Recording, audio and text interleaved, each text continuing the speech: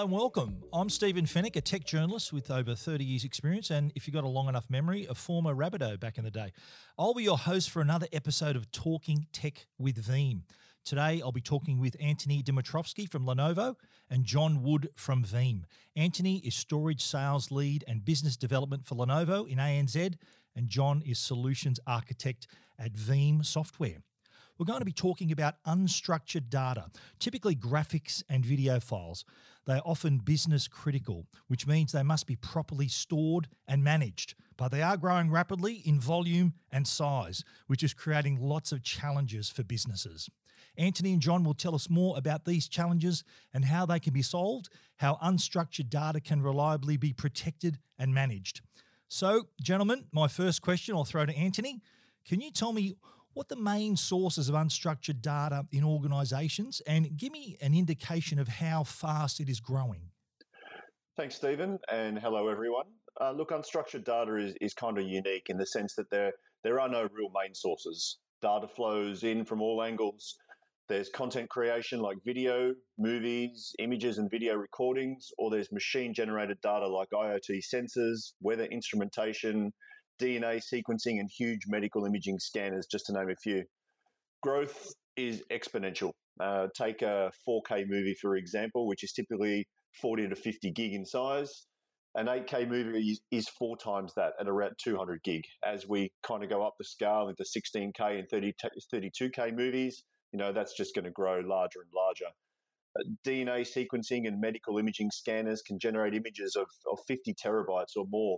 And things like LiDAR, geospatial, and aerial mapping, those types of data are in the hundreds of terabytes. So, we've got huge growth ahead of us, and it's just bringing in more and more challenges to protect that. Okay, so what problems had this rapid growth created for organisations? Well, firstly, the biggest hurdle to overcome is how do you actually store it? And the second hurdle that is quite challenging is really around how you protect it. Storing and protecting data sets of this size and scale is painful and very challenging. Customers really need to balance out the costs of the data itself versus the costs to store and protect it. Okay, let's delve a little bit deeper. John, I'll come to you.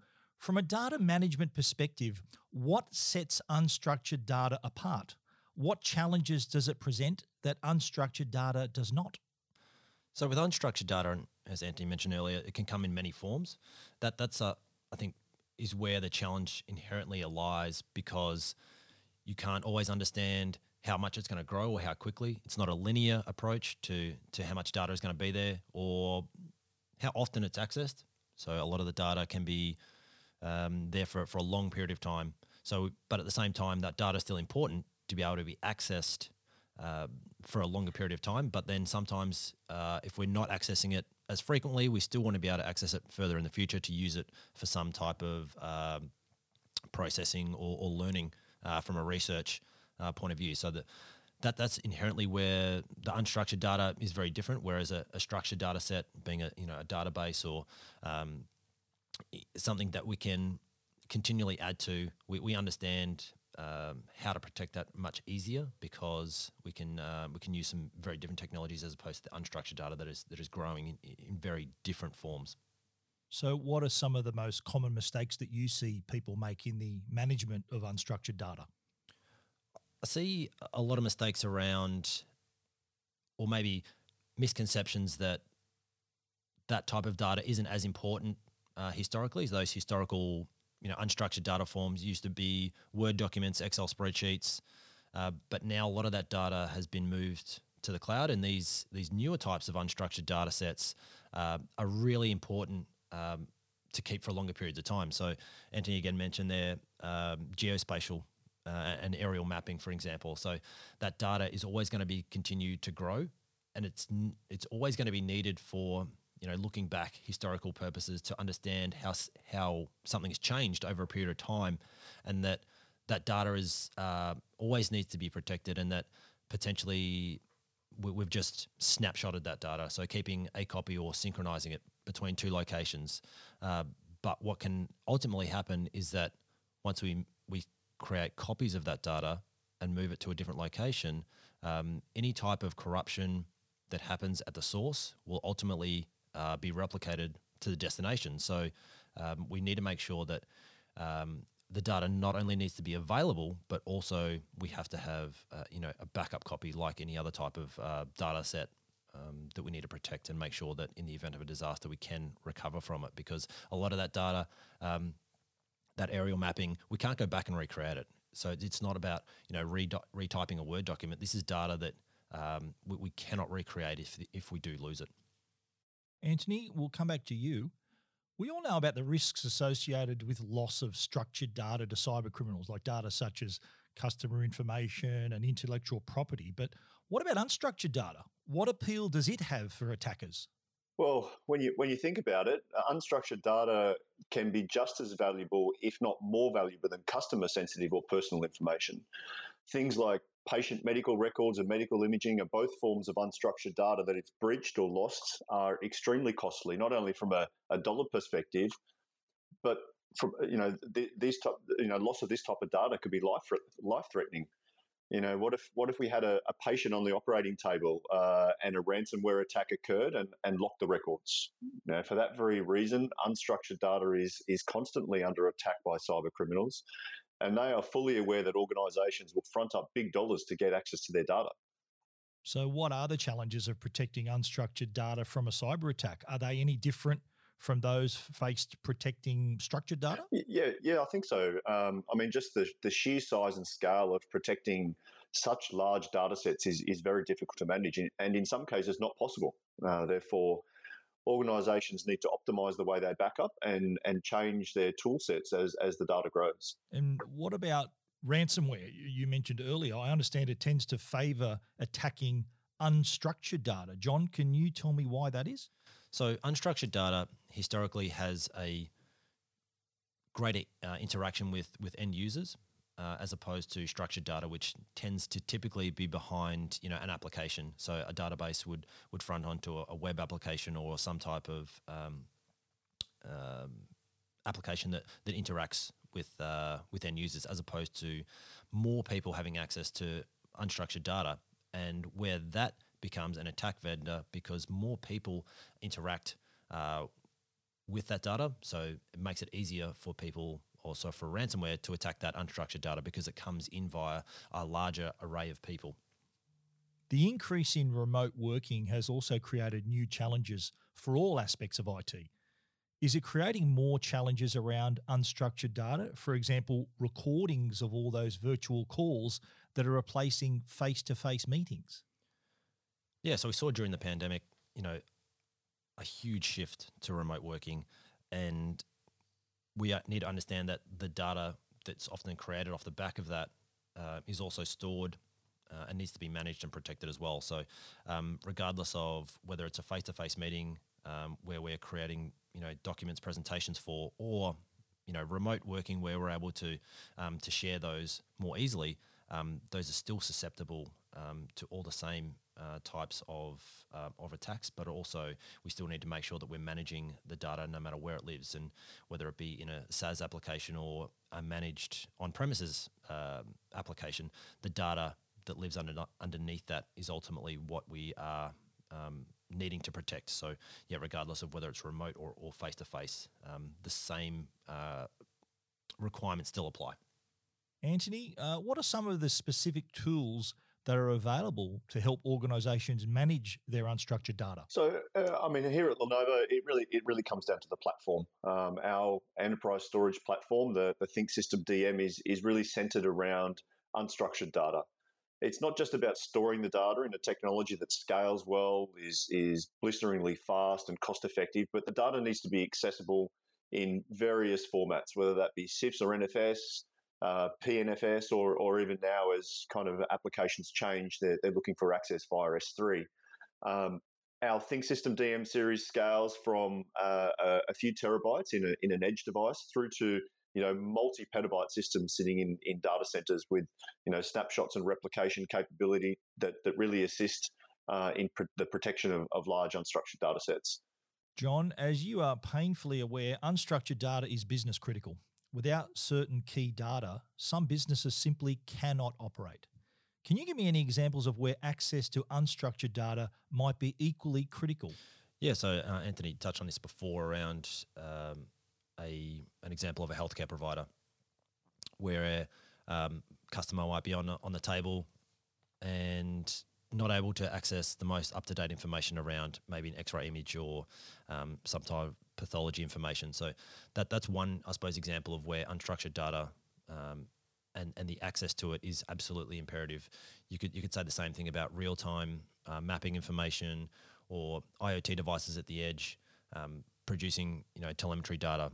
Mining could be another example of automated trucks that are driving and having the most up-to-date information available from the edge. So having access to the most reliable information is obviously key to where things are automated and are running without little human intervention. So as soon as that access to information and data stops, so does a business.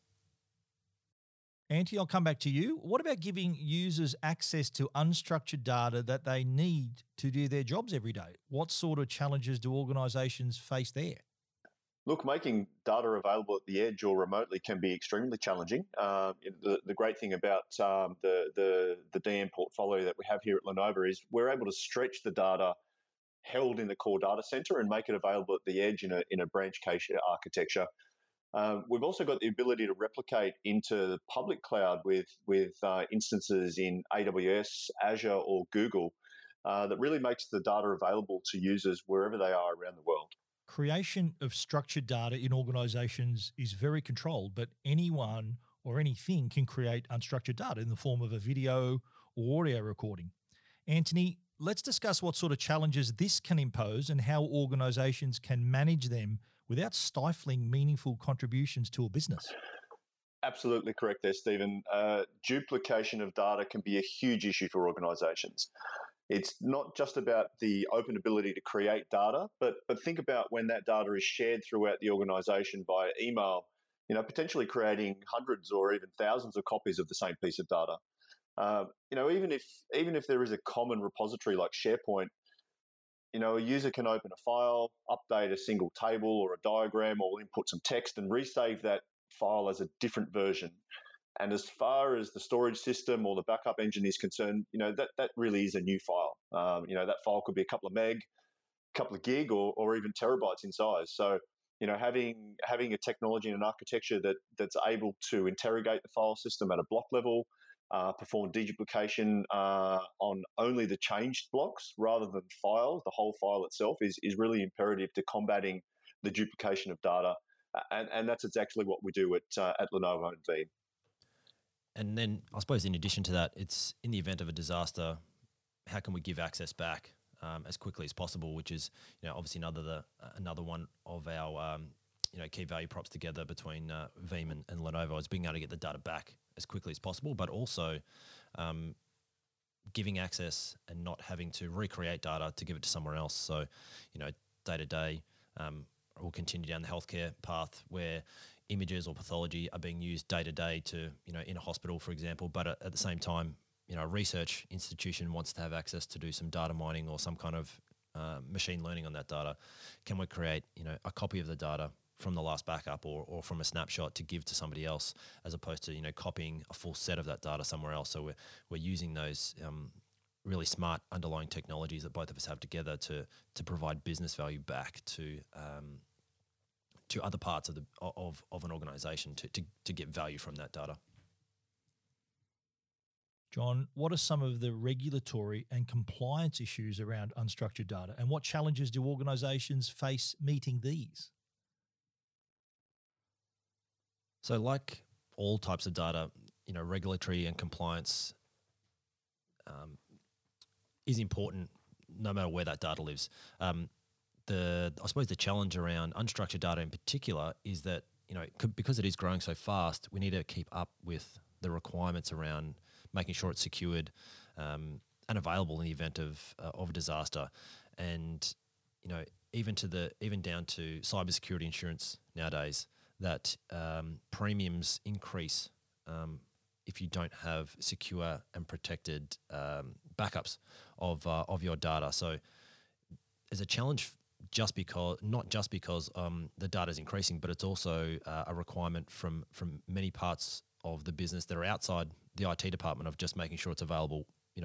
If someone needs a copy of it back, or have deleted it by accident, but it's now has a greater implication on a business from a cost point of view of making sure you're able to provide relevant information and documents to the government, to potentially a court case, for any particular legal reasons, and that's only that only will get more challenging as that data grows. So we need to make sure that we do have a way that we can protect it in a really timely and efficient manner. Compared to structured data, unstructured data volumes are huge. How can organizations manage backup and storage of all this data without cost blowouts? Anthony, I'll throw this one to you. So we've already touched on the capabilities of the Lenovo DM storage array to store and manage unstructured data day to day, whether that's at the edge, in the core data center, or even the public cloud.